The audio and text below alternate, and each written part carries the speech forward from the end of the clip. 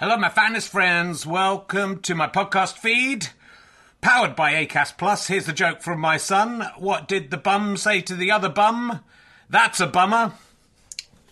You know, not for everyone.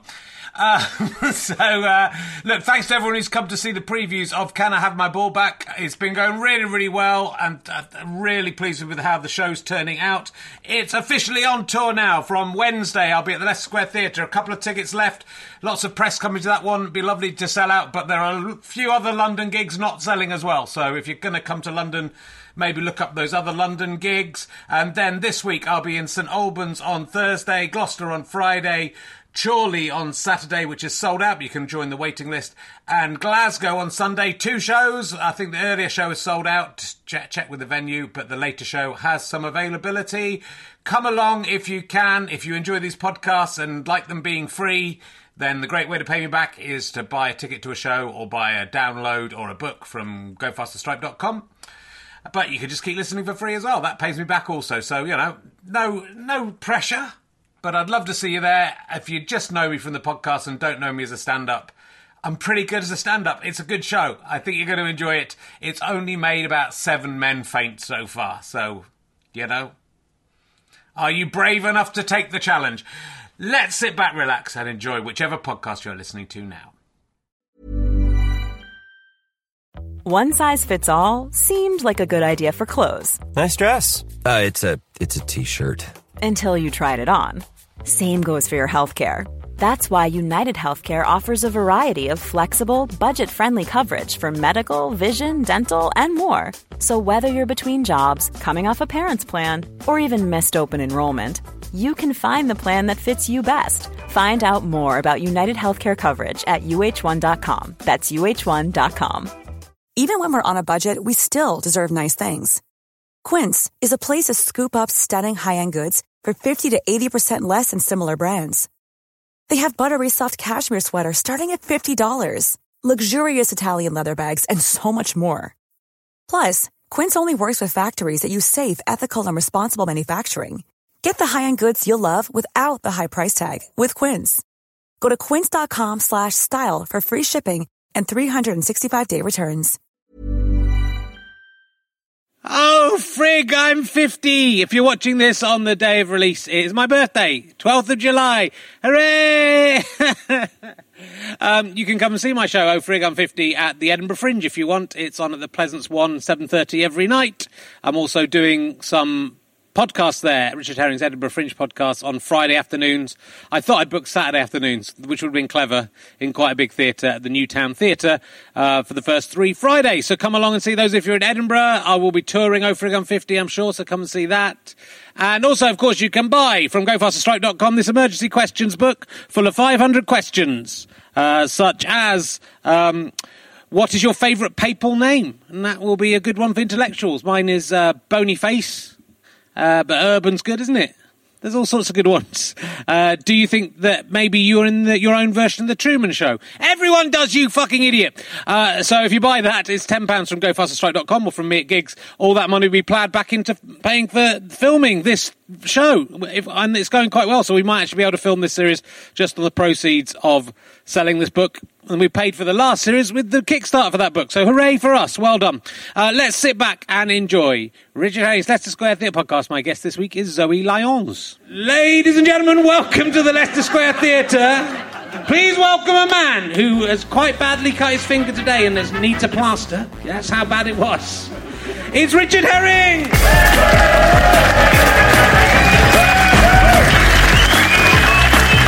you very much. Hello! Hello, Leicester Square. Hello, how you doing? Hello, London. Lovely to be here. Welcome to Richard Herring's Leicester Square Theatre podcast. I was outside Books Etc. the other day, queuing up with some of the other people for the new Harry Potter release. We were all waiting outside for the next one to come out. It's not been announced, but we're just waiting in case. And there was a kid there dressed up as Hagrid, and he's about 5. He called it Rehearstibus, so I don't know if that's going to catch on. So yeah, I've cut my finger on in a middle class accident where I was putting some glasses back into the cupboard and accidentally dislodged a champagne glass that fell out, and I tried to catch it, and I caught it just as it broke, and it cut my finger, and I properly bled. Oh, it's nasty. It really hurt. But I'm going to soldier on and carry on with the show. Yeah, it's difficult. I mean, fucking hell. I mean, thank God this show isn't topical, because it's just got to the point now where I'm afraid to go to sleep. Because every time I've woken up, every day I've woken up just to more appalling news. So, hello, people in the future. You may remember the problems we were having. They're probably nothing compared to what's going on with you. This one is going out on the 12th of July, on my birthday. I hope we're all still here. But we may not be. There was one topical thing I saw I think it was the Daily Express, was at the front page of the Daily Express, saying, in the light of all the terrorist atrocities that have been happening, that the SAS are pretending to be homeless people, so they're ready to jump into action. I mean, that is quite irresponsible of the Daily... I can't understand... Because if it's true, then that means terrorists are just going to go, well, if you see any homeless people, shoot them in the face first. And if it's not true, then loads of beggars are just going to get attacked, aren't they, for no reason? So I don't understand why I mean, not that we have any reason to like the Daily Express. I went to... my other piece of news this week is I went to... a new sourdough pizza chain. What's it called? Something Franco de Manco. Yeah, Franco Manco. I hated it. I thought it was awful. I love pizza and I love sourdough. I just thought it was weak all round. My wife had anchovies and capers and olives. She's pregnant on her pizza, and it tasted like soap. And I thought, well, that's just because she's got the superpower of being pregnant, and all your senses are heightened, and you become... It's not a very useful superpower. But no, I tasted it. It was fucking awful. I was in Franco de Manco, and there's a very limited menu. It's basically got 6 pizzas, 1, 2, 3, 4, 5, 6. And the waitress came over, and I said, can I have the number 6, the chorizo pizza? And she looked at me like she'd never heard of the concept of what I was talking about. To the point I went, oh, sorry, have I misread the menu? Do you not have that? She wrote it down, but she looked really confused. It's sort of weird that the waitress wouldn't know that was one of the 6 options. I mean, I didn't know if I was saying chorizo right.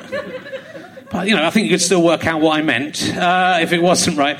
And then I said, can I have a lager? And she went, lager? Yeah, lager, I just wonder whether, Sam Beckett had just leaked into it. That was what it was generally like.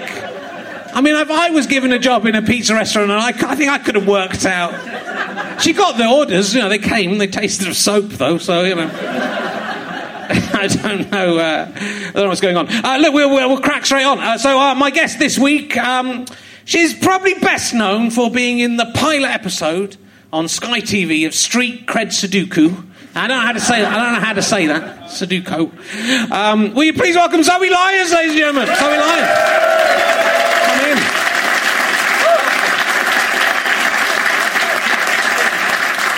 Come in, sit down, make yourself at home.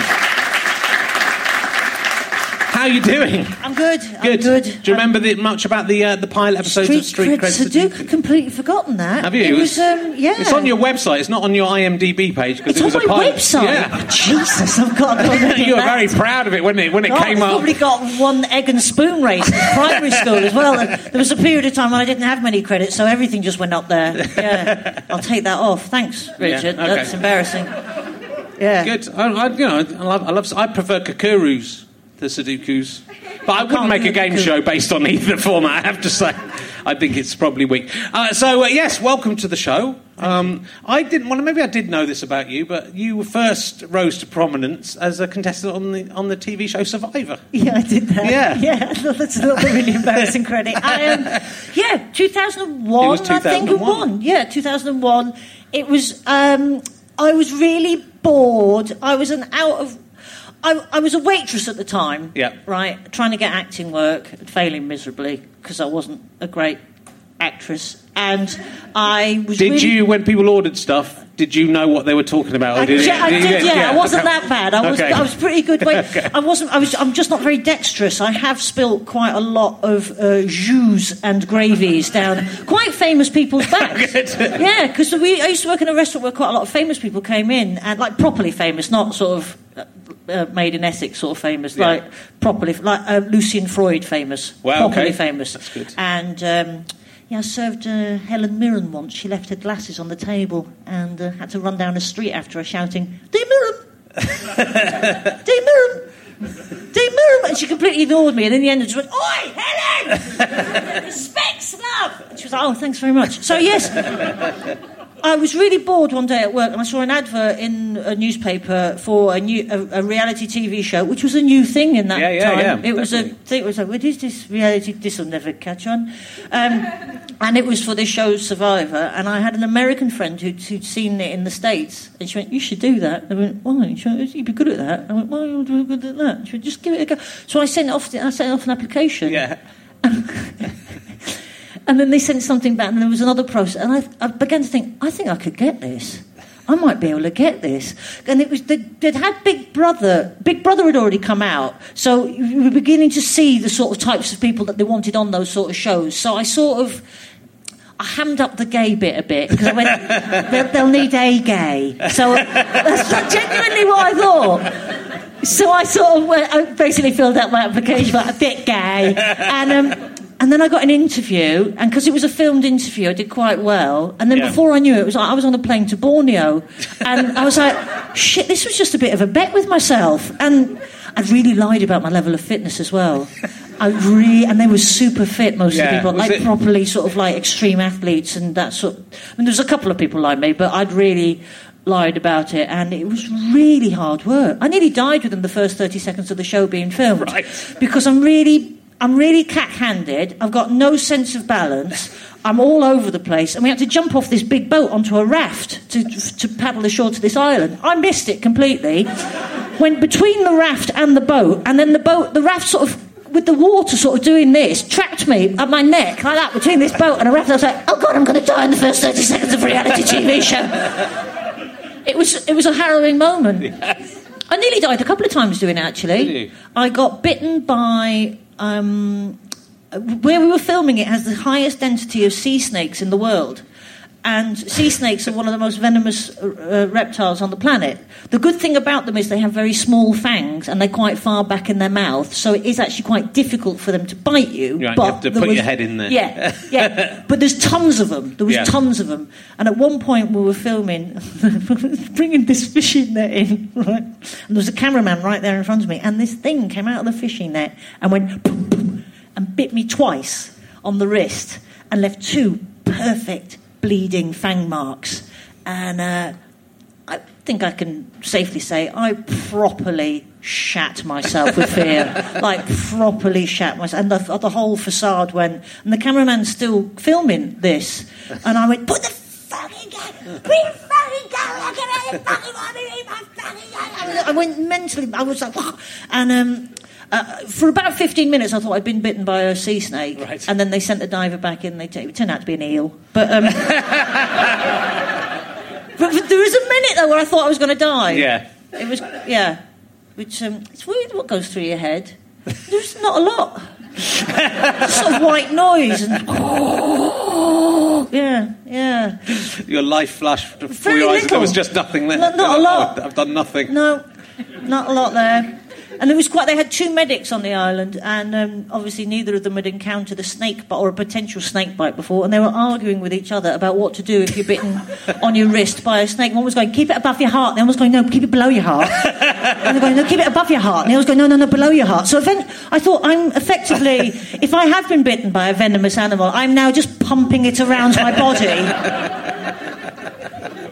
I found out later, below your heart. Below your heart. If you're ever bitten by a sea snake in the Borneo area, or on the wrist, keep it below your heart. Did you win Survivor? No, I didn't do badly, though, because I was really, really shit at most things, and I managed to hang on for quite a long time. So they started off with 16, and I got down to the last 6. Okay, that's not bad. And there was £1 million. Yes, I know, it's £1 million. Oh, yeah. I started, yeah.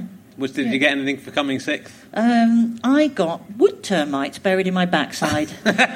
Genuinely true. Yeah, I got wood termites, but it was Borneo. It's full of. That wasn't the prize, right? That was just. I quite like that. The first prize is $1 million. Second prize, wood termites buried in your backside that you have to get out by rubbing petrol into your arse. Do you? Yeah. Wow. Yeah. Great diet, though. I looked amazing for a few months. Really amazing. I think maybe I should go on Survivor. Are they still doing it? No, not here. No. It's quite funny. It didn't really do well in this country because we prefer watching people slag each other off in a house. Yeah. And the Americans and the Australians prefer seeing people do stuff that's got a bit of endeavour to it. Yeah. I like the Channel 4. Is it called Shipwrecked? Was it like Shipwrecked? Yeah. Remember that one? Where was that? Yeah. Well, it's mainly because it was like young people in bikinis stranded on an island. You've been very disappointed in my bikini look. After a month. It's because it gets quite wild. You know, I look like shit. I looked like I'd been on a desert island for a month. There was fur everywhere, full beard, wood termites buried in my arsehole. It wasn't Love Island. It really wasn't. There's a sitcom in that, though, isn't it? A woman with wood termites in her anus. How she gets around. Good. So you moved around a lot. You were born in Wales, but you grew up in Ireland and Glasgow. You were Ireland, university, and then Surrey, and then Glasgow. What was the reason for the moves? I couldn't work that out. Well, my dad's Irish, my mum's English, and he was working in Wales when I was born, and then he took another job back in Ireland. So I went to school in Ireland. I got the old Irish passport, which I'm most grateful for. Post Brexit. I was brought up in Ireland, taught by nuns. This is what you get.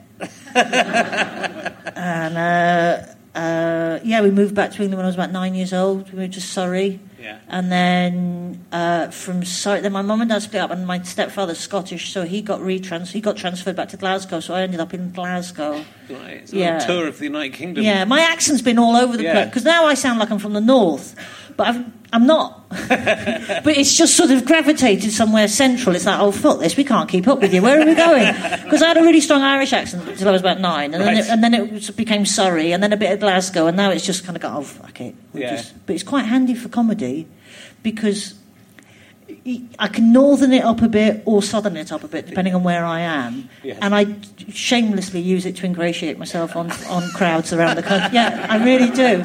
First time I played Manchester Comedy Store, I was like, oh, yeah, you're right, lovely. Oh, Ecky Thump. You know, because you know what it's like. That's what I'm very much like. I can do that. And I think you were talking to Stuart Goldsmith about your childhood, and I think because you've just done a show called Misfit. That's finished now, isn't it? Yeah, it's just finished. But that was about. Was the show partly about your childhood, about being a bit of a misfit and sort of moving, growing up in different places and being, a gay kid at school with alopecia, so a balding homo. Yeah, I know, a homo with a comb over. That's. Because you seem like I've only known you, more recently. I've probably met you in about 2004, 2005 on the circuit, I guess. And you've always seemed kind of incredibly cool to me. Do you think? Yeah. Really? You've got tattoos. You live in Brighton. God.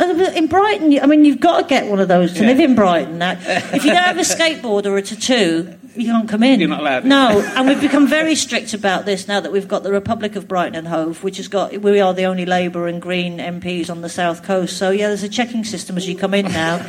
You've either got to have a scooter, a skateboard, or a tattoo. Right. Yeah.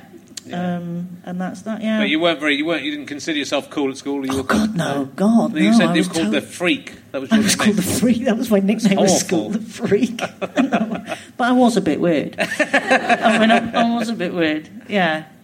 Was that? Would that be in Glasgow? That was in Glasgow. Yeah. And so you were kind of English in Glasgow. I had an English accent by that point, and then moved to Glasgow. I know. Did not make it easy on yourself. No. And so how did the comedy? So you were trying to be an actor first of all. You went to the poor school. Yeah, I went to university. Well, after school, I went to university, and at university, I just spent loads of time doing plays or trying to do. I tried to do play. I was usually the sort of club-footed maid. That was the role I was given. Right. And I spent a lot of time making props for plays, wanting to be in the plays, and then I got the lead role in a Brian Friel play, Dancing at Lunasa, which was amazing. I played Maggie, one of the sisters in that. Cool. And that was amazing. So then I decided I wanted to go to drama school after uni, and did that for a couple of years. And then, it's really hard. It's really hard getting work as an actor. Yeah. And I did a bit of fringy stuff. And then I just started watching more and more stand-up, and I thought, you can actually do that for yourself. You're not waiting for somebody else to give you permission to do that. Yeah, Somebody's not going to go, your face in that role, off you pop. So I started to watch more and more open mic stand-up. And, some of it was good, and some of it was so bad. I just thought, I could be that bad. I could, if that's how low the bar, I can definitely hit that low bar. And I just watched loads of stuff and made notes to myself what to do, what not to do. Yeah. And I had a list like, don't look at your watch, that looks really unprofessional. I totally do that all the time now. I'm like, fuck, are we still going? Oh, Christ, all right.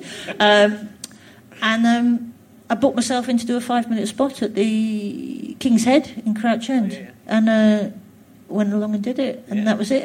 That was literally it. Then I had another gig the next week and another gig next week, and I just kept doing it. And you won an award you won the Funny Women, must have been quite early. Was that quite early? Yeah, a few months in. Yeah. So with really shit material. But I had the confidence of something. When you watch a drunk crossing the road and they don't care. They don't care that. In between lorries, I'm like, whoa! That was me doing my first gigs like that. There was absolutely no substance to it. The material was horrific, but I had that blind drunk confidence of. Yeah. I wasn't drunk. I don't drink on stage because I know. I made that decision very early on because I thought if that becomes a habit, it's going to get very expensive. So it's difficult though, isn't it? Because you are like that as a comedian. You are working in pubs basically all the time. Yeah, all the time. And so or bars, and people give you drinks after the. I mean, it's all right if it's after the show, I guess. After the show, people are encouraging you to drink. And you can't do it. No. You see, I know some comics can mix the booze and the humour, but I can't. It just all goes. Yeah. The timing goes. Everything goes. I did it once. I did that thing where we went out, because doing this job, sometimes it's easy to forget sometimes it is a job, isn't it? Yes. You know what I mean? Yes. And it was a really lovely afternoon in Brighton, and the wife and I went for a stroll, and we ended up having a lunch by the seaside. And we said, would you like a glass of wine? I went, well, I'm working late, I really shouldn't have a glass of wine. Come on, a little glass of wine. And we were 2 glasses of, having a couple of glasses of, and I said, well, if we're getting glasses, we might as well get a bottle. It's silly to get a couple of glasses, but even if the larger glasses, you're leaving essentially one glass of wine on its own in the bottle, and that's going to be lonely. So just, for the wine's sake, we should really just consume it all at once. And one thing left to another, and it was a beautifully sunny afternoon. 3 bottles of wine later, I was like, I've got to go and do a gig, and it was awful. It was. I think I got away with it, but inside I was like, I will never, ever, ever do this again. I think it just throws you off. I mean, it's like if you're having a lovely gig, it can be okay, but if the minute anything goes wrong, you have to deal with anything. You have to think outside of what you've really got set in your head. Well, because the beauty is usually you're the sober person in the room and everyone else is pretty drunk, so if anyone chips in, you're at a massive advantage over them. I don't know what I'd have done, started a fight or something, come on then, take it outside, I'll fucking have you, I'll have you. Yeah. But Jason Cook used to do at the Frog and Bucket used to do a late night gig where you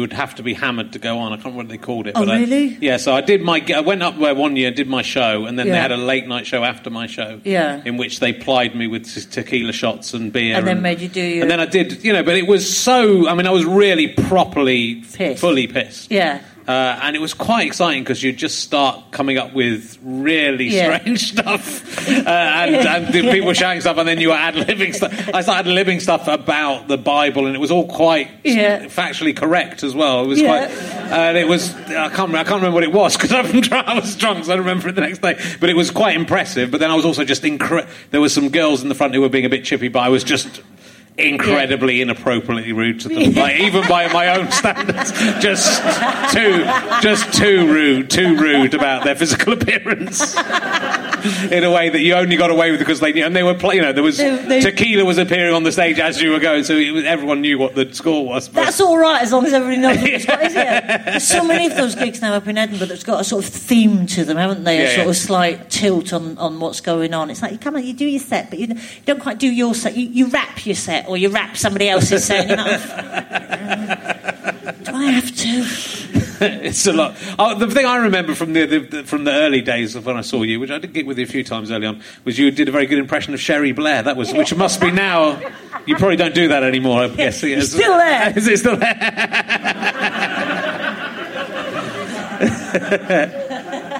That won't come across on the podcast. Some of it, the film people. It is. I've got a funny face. It's a sort of. I used to do that thing when I first started. Going, when you got, I know what you think I look like. You know what you do. Yeah. But mine was a cross between Mr. Bean and Myra Hindley, and it used to get quite a big laugh.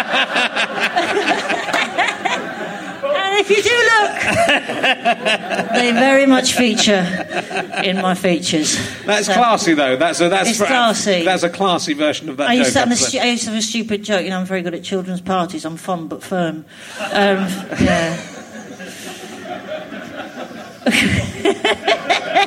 Takes a lot to shock the Leicester Square Theatre podcast audience. I think I've managed it. But you've done it. It's very early on. That's good. But we'll push them further. Don't you worry. I'll move to an emergency question because we're in emergencies now. I marked some out and now I can't find them. Here we go. This is the one that I really want to ask you. This is the first one I've come across. If you had to be anally violated by a popular chocolate bar, if you had to, which chocolate bar would you choose to be inserted in your anus? Well, I don't think I'd be shy if I was going for it, so it would have to be the full 4-finger Twix. I mean, if you're going to do it, do it. Don't go for a flake. Nobody will enjoy that. It doesn't have the consistency to do the job properly. No. I'd go for the full, or even a chunky. Yeah. Chunky Kit Kat. Chunky Kit Kat. The next question is, after you have been anally violated by the chocolate bar, who would you like to then eat the chocolate bar, not knowing where it had been, whilst you secretly watched them?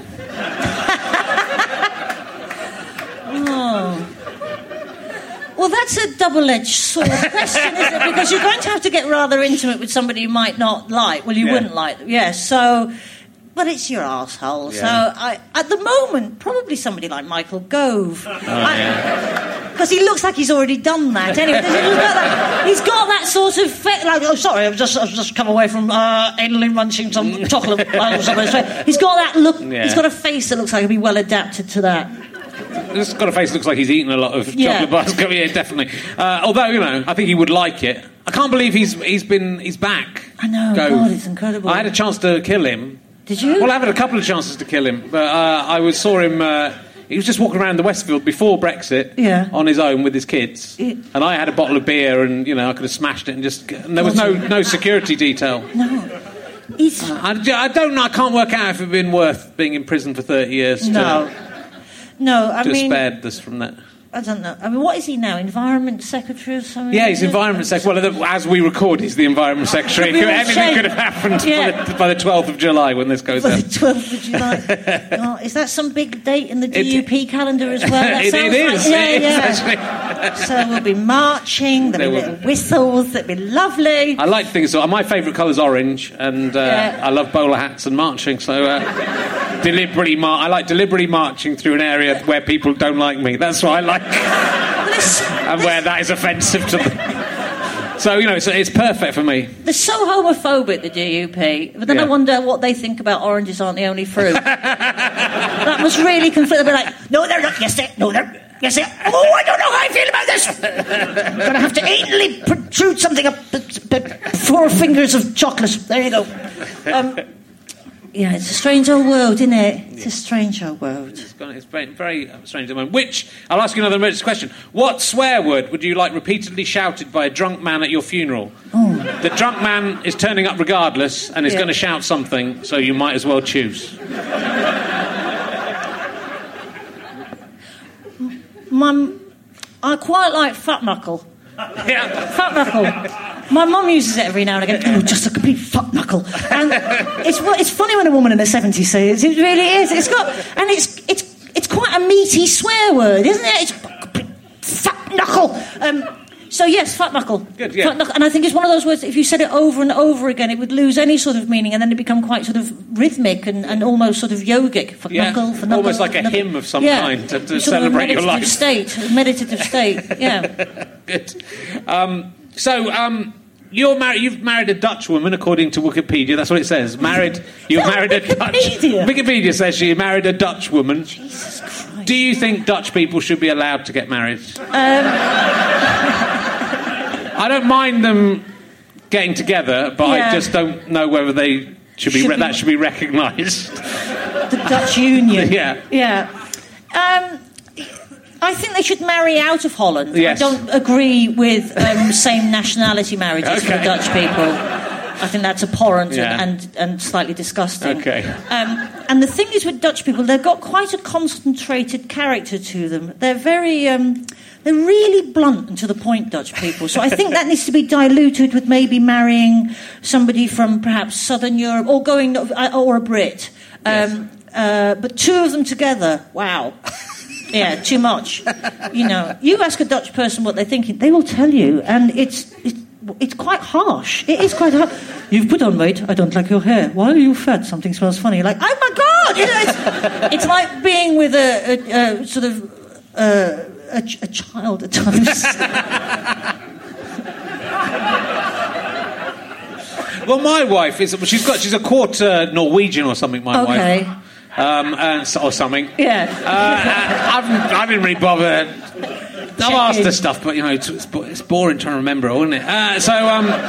But she's very blunt. Yesterday I cooked a roast roast lunch for all my. It was Father's Day, but I so did you got to cook the dinner. I did all the cooking because it's sort of a reverse world, isn't it?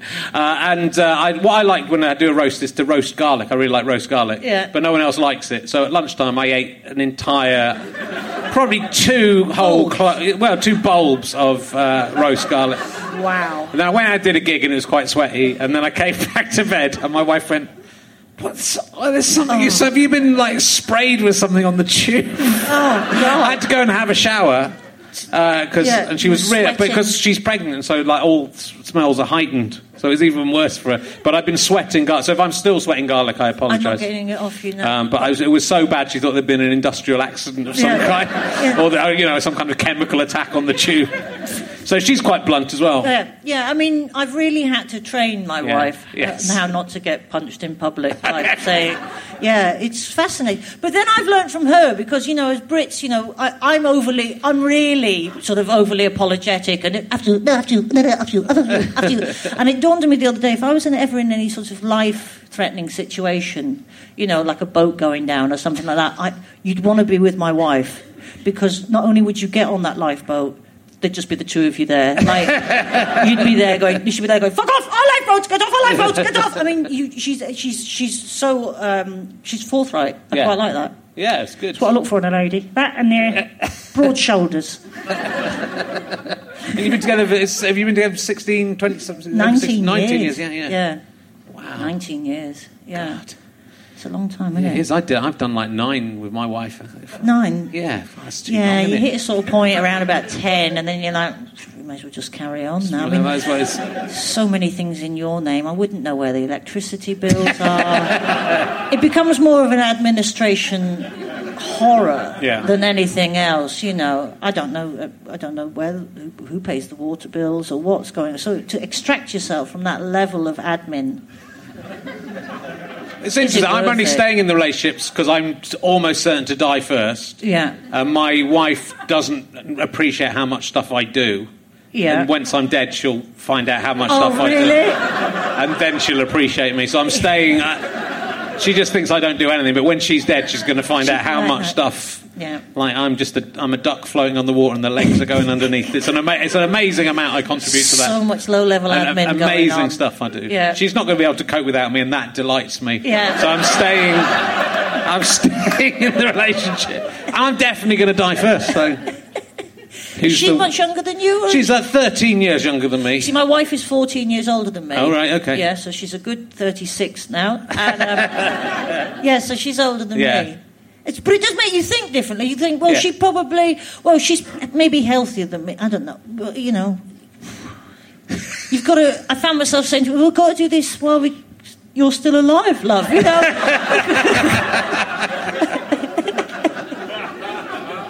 Like booking holidays. I'm like, well, why not? Because we don't really know how long... You know, there's only an imagined future. Yeah. We've just bought a puppy because we're moving to the countryside because I'm 50. Yeah. And it's the first pet I've had that I thought, there's actually a good chance you will outlive me. Yeah. What sort of puppy? It's half a German Shepherd, half a Husky. Oh, that's robust. Yeah. Yeah, that will probably... That'll last 5 years. Yeah. And outlive you, Richard, You can't worry about yes, that's exciting. You used to work in a jam factory. I would like to know all about that. That sounds like such a horrific euphemism, doesn't it? We didn't actually make jam in the factory. What? We packed jam, I know. Oh, come off it. We packed jam. In Glasgow, in the summer holidays, I worked in a packing factory that packed jam. And it was brilliant, actually, because it was all women who worked there. And it was sort of... Think, you know the Tetley Tea boys with the hats and the coats? Yeah. Imagine that, but Glaswegian women. That's cool. They all had the little coats on, the nets on their head, and just the funniest, brilliant people. Yeah. Just, basically stood 8 hours a day packing jams. How do you pack jam? Is there a machine that you have to operate, or do you just No, because we were ladle it putting in? together things like hampers and that sort of thing. Okay, so it wasn't just jam. You weren't even putting the jam in the jars. The jarred jam would turn up and you would put it in stuff. And then that is not a job. I also worked... did a lot of fudge packing. Fudge packing. Because they sold fudge as well, and you'd have to pack that into boxes, so I'd spend a whole day fudge packing. I ate a lot of fudge. Yeah, it was a great job. I was 16. Yeah. I was 16. I was getting like 200 quid a week, which is pretty good. You know? Yeah, it was great. I really enjoyed it. And, you know, I miss camaraderie of working with other people, because this is such an isolating, lonely job at times. It can be, yeah. I think especially when you start doing your own tours and you're off on your own. Oh, God. You're on your own, yeah. Because when I tour... I mean, I don't have support, and I very rarely have support, and there's certainly no tour manager or any of that thing, so you're on your own the whole day. So sometimes the first proper conversation you've had is on stage. Yeah. And you're like, it's hot, isn't it? How are the kids? They're all right.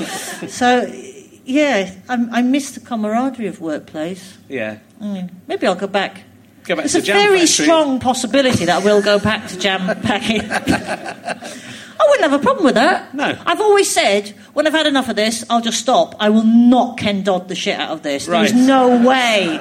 There is no way I'll be doing this at 80. Absolutely no way. There'll be one day where I go, that's the last gig I'll ever do, and then I'll stop and I'll go back to packing jam. And it'll all be like a dream. So that's interesting. I think most comics would feel they wanted to carry on for as long as they could carry on. What's your cut-off point? There's a very, very thin line between showbiz and tragedy. There is. Isn't it? Yeah. And, you know, I skate it. I'm teetering on it most of the time, you know, when I'm turning up to do my short tour show. And they go, we'll make it look busy, don't worry.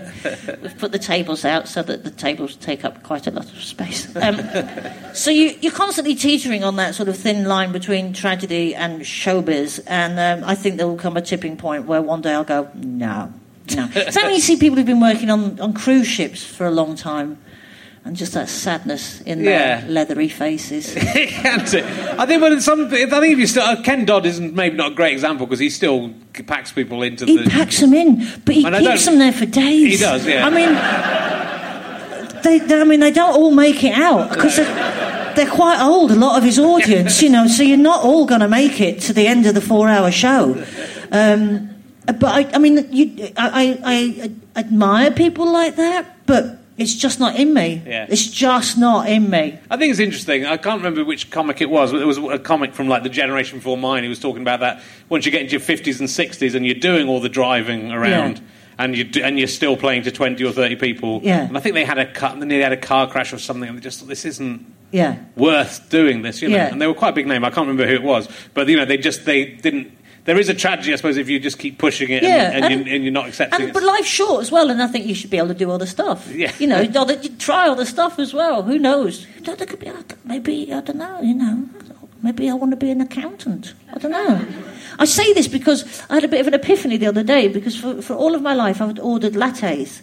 And a couple of weeks ago I thought, no, so break the mould, life's short. And I ordered a flat white. And you know what? I really, really like flat whites. And I'd never knew I liked flat whites. And I denied myself flat whites for all of that time. 25 years I've been drinking lattes, and it turns out I actually prefer a flat white. And I think life's like that. You think, well, maybe there's a husband and kids out there for me somewhere. Maybe... If I can be that wrong about a mixture of milk and coffee, maybe I can be really wrong about a lot of other really important stuff. Yeah. You just don't know. Yeah. I'd like to be a forest ranger. Would you? Yep. I really would. Out of all the rangers? Forest ranger. Yeah, it has to be a forest ranger, not the Lone Ranger. Again, isolated.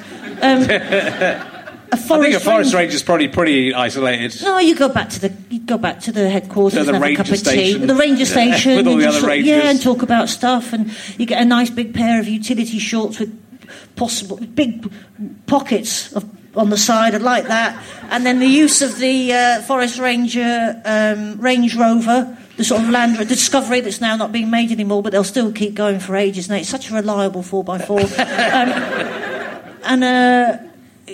Fix fences. Yeah. Spot deer. That'd be lovely. That'd be really nice. Yeah. I'd really like that. Get picnic baskets off of bears and give them back to people.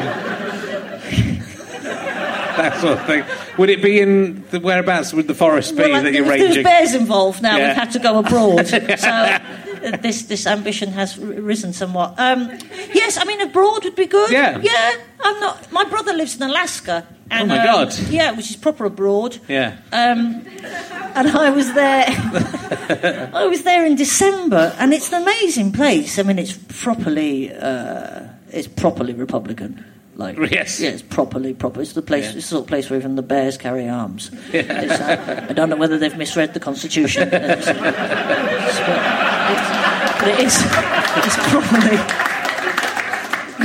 And you can drive for days and not see anybody. You drive in Alaska and you can see nothing for hours and hours and hours. And then you'll come across this like wild saloon bar in the middle of nowhere, and they'll have a sign outside that says "Girls, girls, girls." And you just think, where have they come from? Where have the girls come from? I haven't passed a car for 3 hours.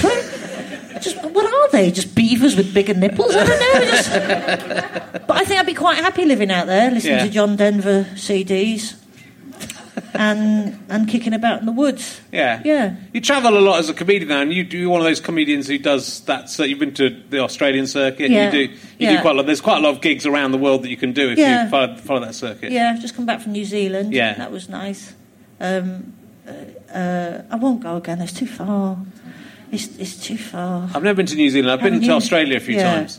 I'd quite like to go back, but it is too far. It's a long way. I need more people to like me in Australia. Yeah, it's a long... I mean, some people do like me in Australia, but more probably than they did 10 years ago, 15 years ago. You do find yourself sort of turning up and you think, why have I come all this way? I could have got this smaller crowd in Cumbria. I have to travel for 26 hours in economy. It's a long way away. It's a very long way away. And then very nice, and I enjoyed being out there, but I think it's, again, I think your life changes as well, doesn't it? I mean, now it just... before my kids get too old, I have to go to school, I guess is probably the time to do it, so you could travel out as a family and... Yeah. But I just sort of feel like I'll go to Australia for 6 weeks to earn no money and then come back and go, shit, we have to just move out of the house now and give it back to the bank. I've done some fun things in Australia, though. I did the Melbourne Comedy Roadshow. Oh yeah, I was going to ask about that. So that's where they drive you all around. You do various states, and I did Western Australia on one of the runs, and it was brilliant because we were performing in towns where we, as the comedians, were the only sort of people not working in the mine. We were the only non-miners because there's huge mineral mines out in Western Australia, and there's sod all else there. And I'm turning up going, oh God, they're going to hate me. They're going to really hate me. This is a long way to come to die on your arse. That's the other thing you're thinking, isn't it? Yeah, I've travelled for 36 hours just to be shouted at and die on my arse, and they were so sweet and so welcoming. They were brilliant. Yeah. They were absolutely brilliant. I loved it. But yeah, you're performing in some quite strange places. Yeah. And Australia, as you get into the middle, becomes kind of weird and unsettling. The politics in Australia is quite... It's like the States. You stay around... If you can see the sea, you're going to have a decent conversation with somebody. If you can't see the sea, strap in, because 3 seconds into the conversation, it's going to go places you didn't want it to go. Because driving around Australia, you see a land full of immigrants, just literally third-generation immigrants, apart from the Aboriginals, it's third-generation immigrants going, we don't want immigrants here! And you're like, you're all immigrants, you're Greek, you are Greek, and see those bumper stickers that you see in Australia, back off, we're full, and you go, I've had a look, there's loads of space, there is literally tons of space. You've got a lot of space, so, they really do. Well, we might talk about that more with Brendan and Craig, who will be on in a few weeks. I think that might be something we'll be talking about. But cool.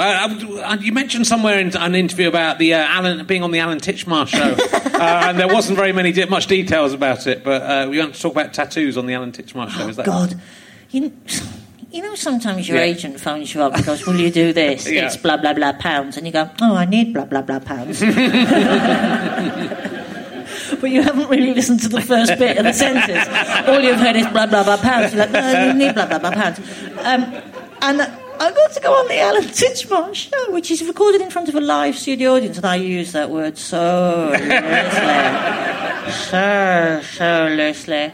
And they were doing tattoos. They were doing a thing about etiquette and tattoos, and they had this prat on with a floppy hair and a blazer who was an etiquette expert, and just a complete and utter wanker.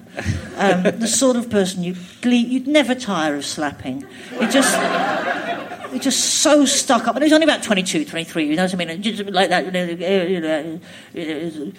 I think tattoos makes a human look like a human toilet wall. I was just sat there going, I bet you've seen a lot of toilet walls. You had your head flushed down the toilet when you were a school kid. So it was a really awkward, it didn't go anywhere. We were just talking about tattoos. It was Alan Titchmarsh show. I was like, I didn't need blah, blah, blah pounds this much. I've been humiliated in front of a half-dead audience. It's going to be...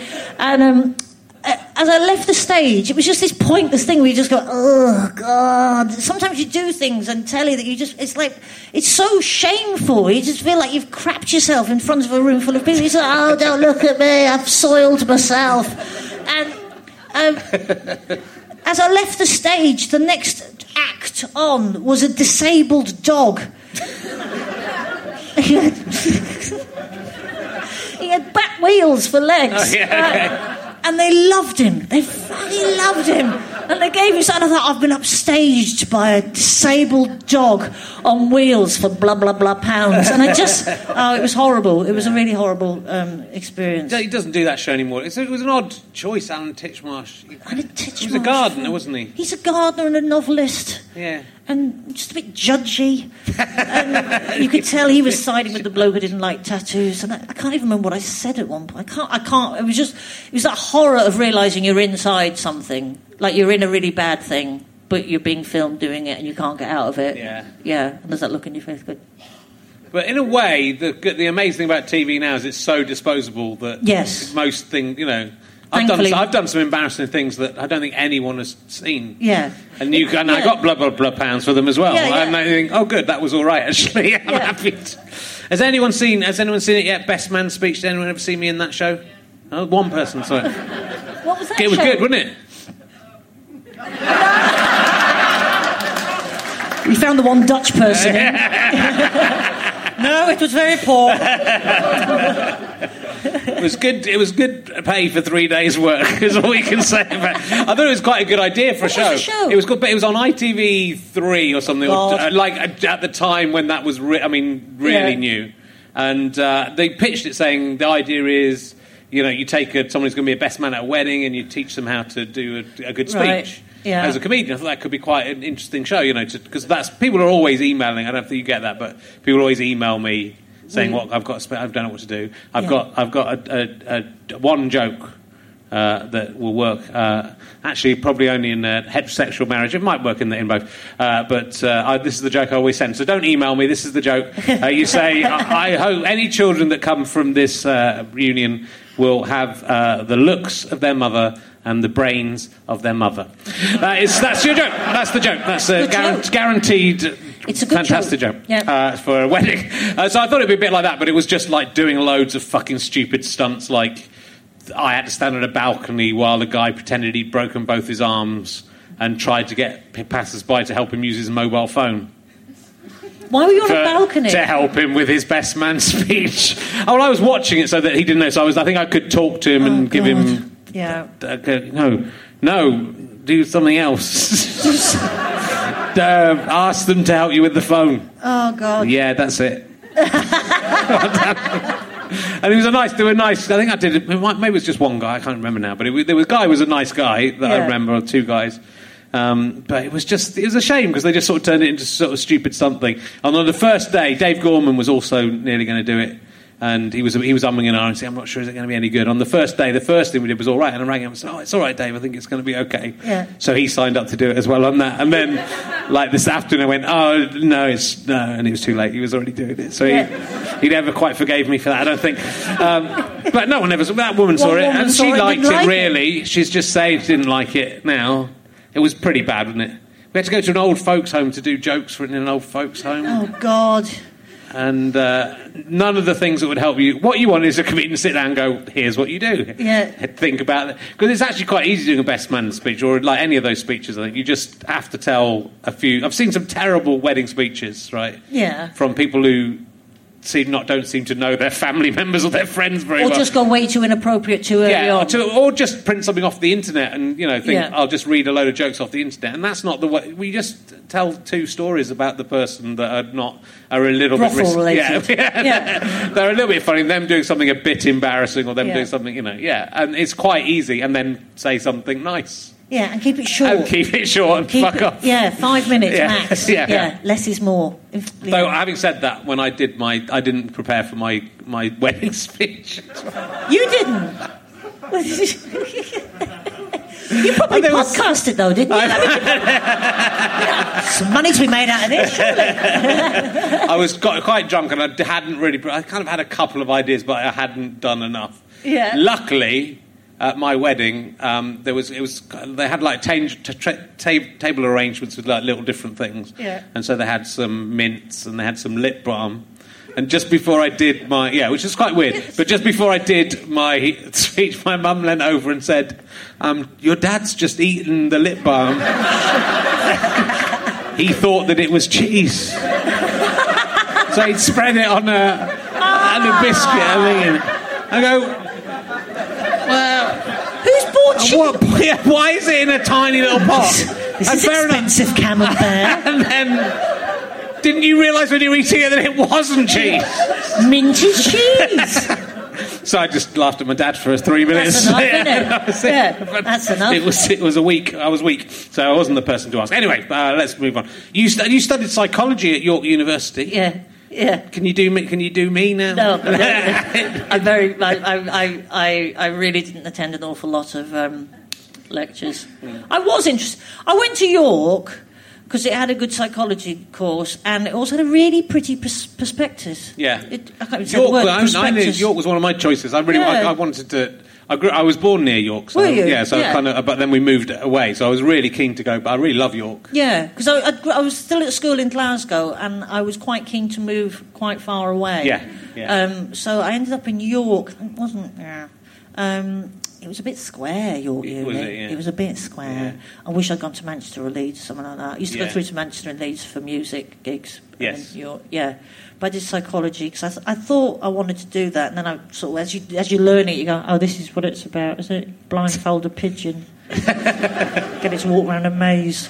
No. But as I get older and doing it, I'm fascinated by human behaviour. I mean, that's that aspect of it I really like. I love watching people. I love watching people misunderstand each other. I love how, when you see those little things happening, and you just go, oh, that'll lead to an argument. Oh, she thought he said that. Oh, dear God, here we go. And then, there it is, lovely. So I'm quite interested in human behaviour. But but I sort of think, by the time I got to university, I was, I'd been quite a swot, but I sort of rebelled and didn't want to do any studying.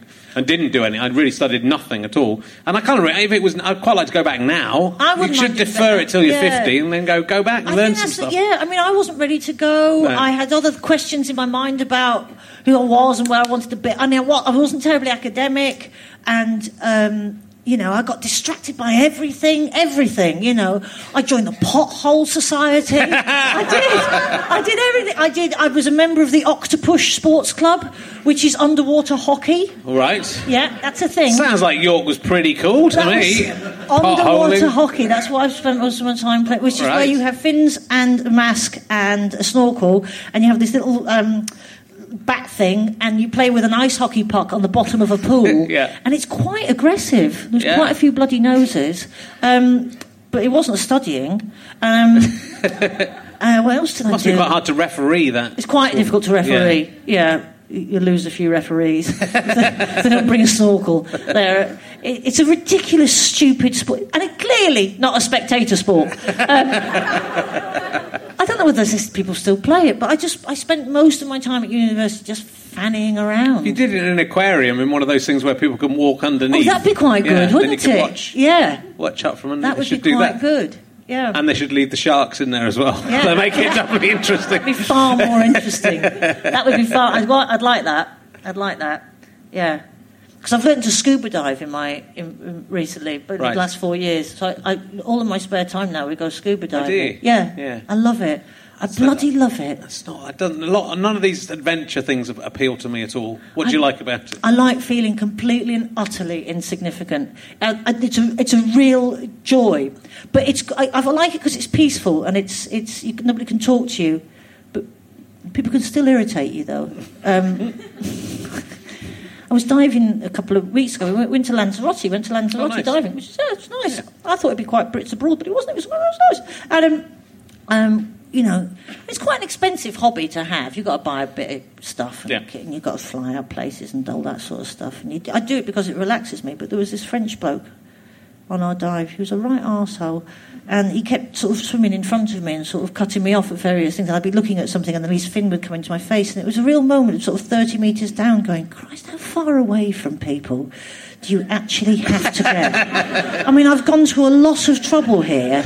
I'm wearing a very constricting wetsuit, a very heavy tank, 6 kilograms of weight.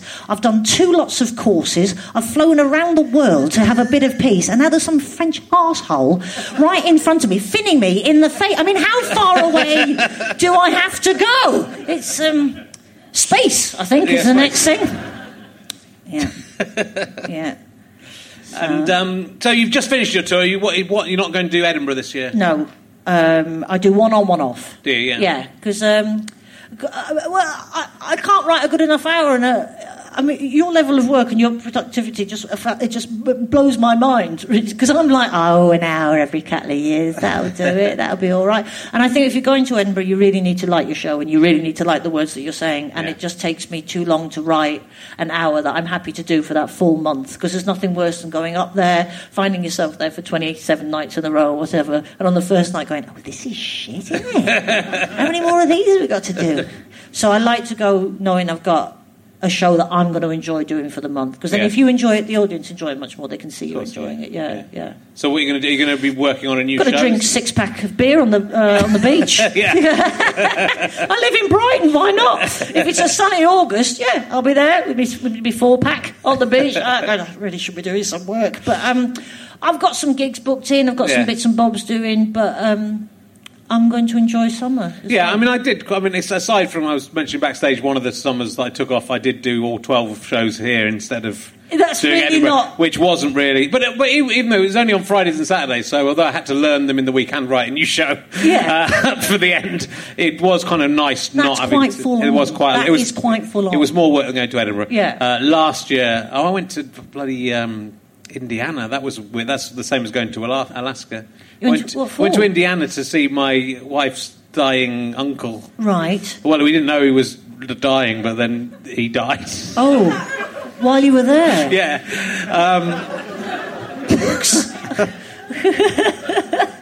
We knew he was going to die, but we thought we had. We all know we're going to die. We thought we had a bit more time. Yeah. It wasn't funny. Yeah, I talked about it a bit last week. It was like one of those things. It was one of those things.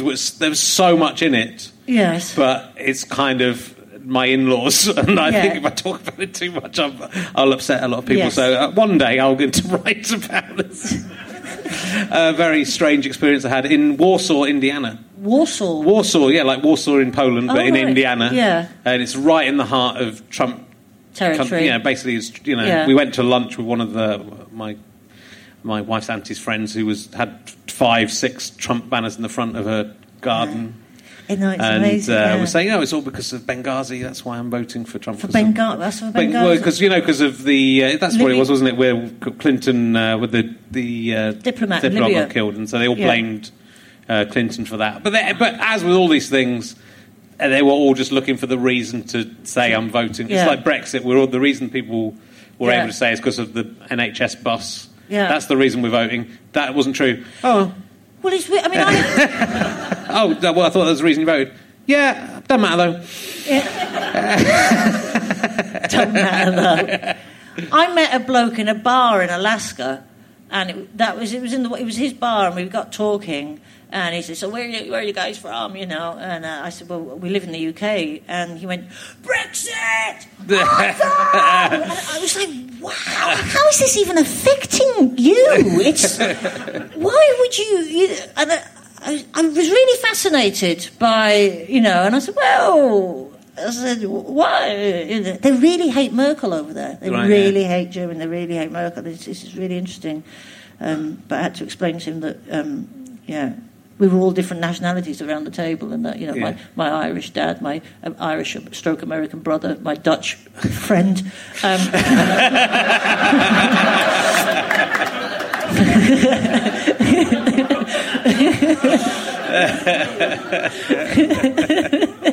Yes. No, so I thought, well, as it occurs to me, which is coming out soon and maybe out by the time the first episodes might be out by the time this one airs. But I talked about that. There's in Warsaw they had on the school field, like there was a school, and it was the holiday time. Yeah. But they'd erected like loads of little white crosses on the school field. Yeah. And each of those crosses represented 4 abortions that had happened in Warsaw, in the county that Warsaw was in. Wow. Since like 1978 or something. The remarkable thing I thought was it's not that many crosses for. And if you really care about abortions, why make every cross 4? Make every cross 1. Every fetus is an individual, surely. It's like, I want to represent. God, that's a lot of work. That's a lot of whittling. I mean, but then you sort of think you're driving your kids past their school, go, why is the field full of cross? Oh, they're for aborted fetuses. So it's in a school field? It's in a school playing ground in the field. You see, if that had happened over here, parents are going, you see, if that hadn't happened, your classroom size would be even bigger. Count your lucky stars. So, it was an experience. It wasn't somewhere you would choose to go on holiday. I think Alaska's probably not somewhere. Maybe you would choose to go to Alaska. The landscape's beautiful. The landscape is really stunning. It is really, really stunning. I saw Amish people and stuff like that. That was quite good. So we went for a day to the Amish country and went round the Amish museum, heritage, the site. Yeah. Don't like buttons, the Amish. They like what? Don't like buttons or beards. They don't like buttons? Buttons or beards. They've got beards. But it's because, it was that part of the beard, the moustache bit. Oh, why don't they have, with the free-floating... Because it's because the German people that sent them all, there was a big hoo-ha in Germany, and they didn't like what they were going on about. Their version of Christianity was slightly different, and if Jesus said anything, it was make sure you fight anyone who doesn't exactly agree with you, broadly agrees with you but doesn't exactly agree with you. Make sure And I think those German guys had big moustaches and big buttons. And so they just the guys who kind of I think this is right. Correct me if there are any. The problem is no Amish people are going to be listening, are they? That's the problem. So if you're an Amish person listening, and please write in with a quill pen on a parchment and put it on a pigeon. You're not going to be doing a reef lecture on this subject anytime soon. I quite like them. They also they sort of have little tricks to get around it. So hang on, if they haven't got buttons, and I presume they don't have zips. Yeah, no have zips. Well, how do they? Do up their pants? There was one kind of. I think there was one sort of fastening they were allowed. There was a lot of pins. There was a lot of pins. Oh, okay. I think they were allowed to have buttons somewhere, but it was because of the persecution. But there was also this thing where some of them have businesses and they need websites and phones to run their businesses. So they're allowed to use a phone, but only if it's sort of an inconvenient distance away from where they're.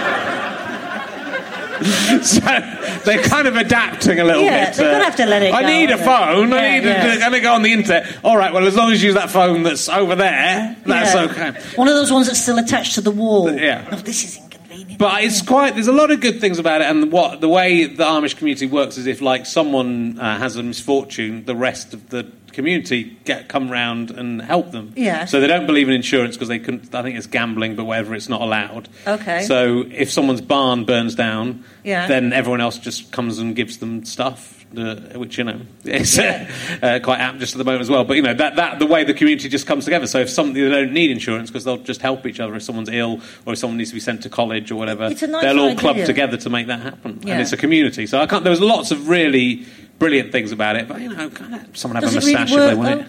Does it really work? Because I bet you still get the odd arsehole. Doesn't matter what system you put in place. They're like that. I can't be asked to work. I'll just wait for somebody to bring me some jam, fudge, maybe a Kit Kat.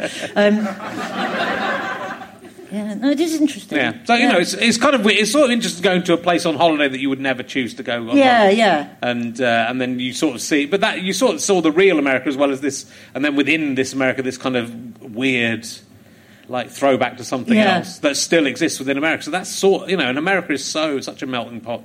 Yeah. And so many different things. So for some, it's very, you've got to admire their grit to stay saying, we're not going to integrate. No, actually, horse and cart still, isn't it? Yeah. So it was interesting, but then, someone died and I had to cope with that. So it was a man I didn't know died, and I saw his dead body. Oh, okay. One day there'll be a night. I'll do a funny play about it one day. Don't you worry, it's going to be fun. Hey, look, we're going to have to stop talking to him. It's been very lovely talking to you. There was loads I was going to talk to you about. We didn't get around to. So you maybe have to. When you won the Nivea Funny Woman competition, did you get free Nivea? Yeah. I had the best skin for about 6 months. It was very moist for about 6 months. Yeah. A couple of tubs of that. Yeah. I wish it had been sponsored by Absolute, but there you go. Right, I'm going to take a random... Should I do a random one, or I'll ask you one from the back of here. I think there might be a couple of good ones in the back of here. Let's have a look. We'll see. Hey, this is I just tweeted this today, but this isn't going to be funny. This is kind of interesting. I was looking at the Voyager space probe, and there was a thing on Twitter showing there's 116 images of the planet Earth and things on the planet Earth that Carl Sagan and the people at NASA decided to send out on this gold disc into space, right? So that if aliens find it, that will represent what the human beings are and what disc? Human life. Yeah, on a kind of gold disc that could play music and show pictures. Right. Sent out in anyone know? It must have been 1970s, was it? Oh, 77. Yes. Because it comes back in Star Trek, doesn't it? And it tries to destroy the world. So watch out for that. What one photo would you send out to aliens? It's a difficult last question. I'll do one about bumming to end. Sorry, no, I'm saving bumming for next week.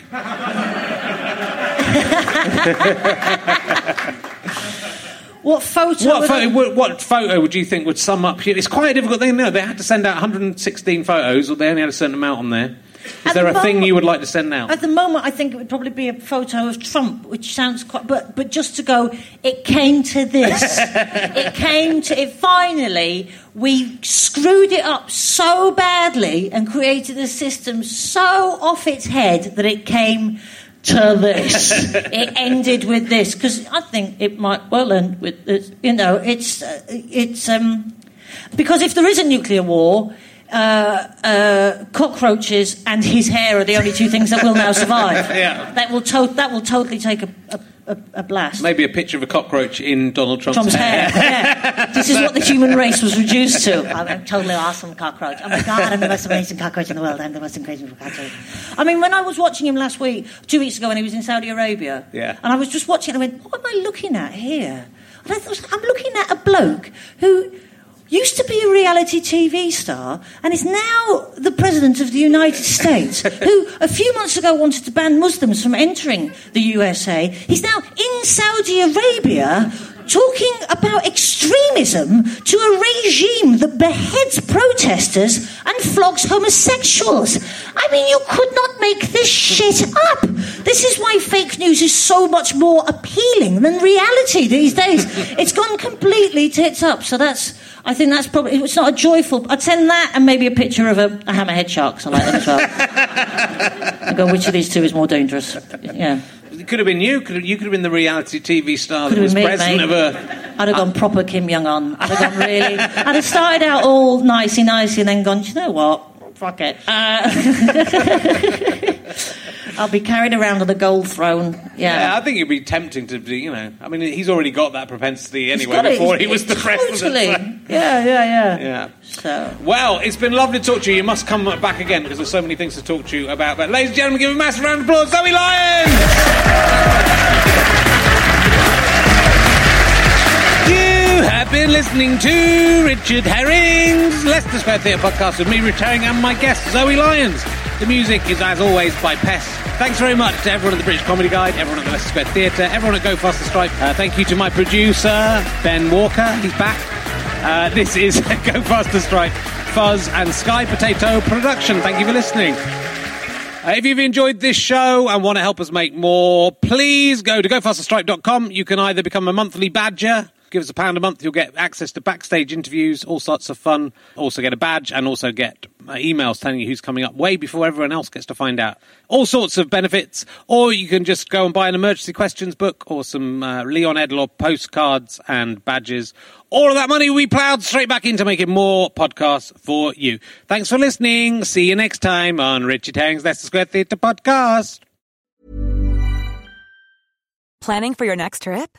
Elevate your travel style with Quince. Quince has all the jet-setting essentials you'll want for your next getaway, like European linen, premium luggage options, buttery soft Italian leather bags, and so much more. And is all priced at 50 to 80% less than similar brands. Plus, Quince only works with factories that use safe and ethical manufacturing practices. Pack your bags with high-quality essentials you'll be wearing for vacations to come with Quince. Go to quince.com/pack for free shipping and 365-day returns. Imagine the softest sheets you've ever felt. Now imagine them getting even softer over time. That's what you'll feel with Boll & Branch's organic cotton sheets. In a recent customer survey, 96% replied that Boll & Branch sheets get softer with every wash. Start getting your best night's sleep in these sheets that get softer and softer for years to come. Try their sheets with a 30-night guarantee. Plus, get 15% off your first order at bollandbranch.com. Code BUTTERY. Exclusions apply. See site for details. Thanks again for listening to the podcast. richardherring.com/ballback/tour or richardherring.com/gigs for all of the information on the tour. GoFasterStripe.com for lots of downloads and books and lots of fun. Thanks for listening. Go and listen to another one. Tell your friends about the show. Tell your friends about the tour. I love you all. I'm out.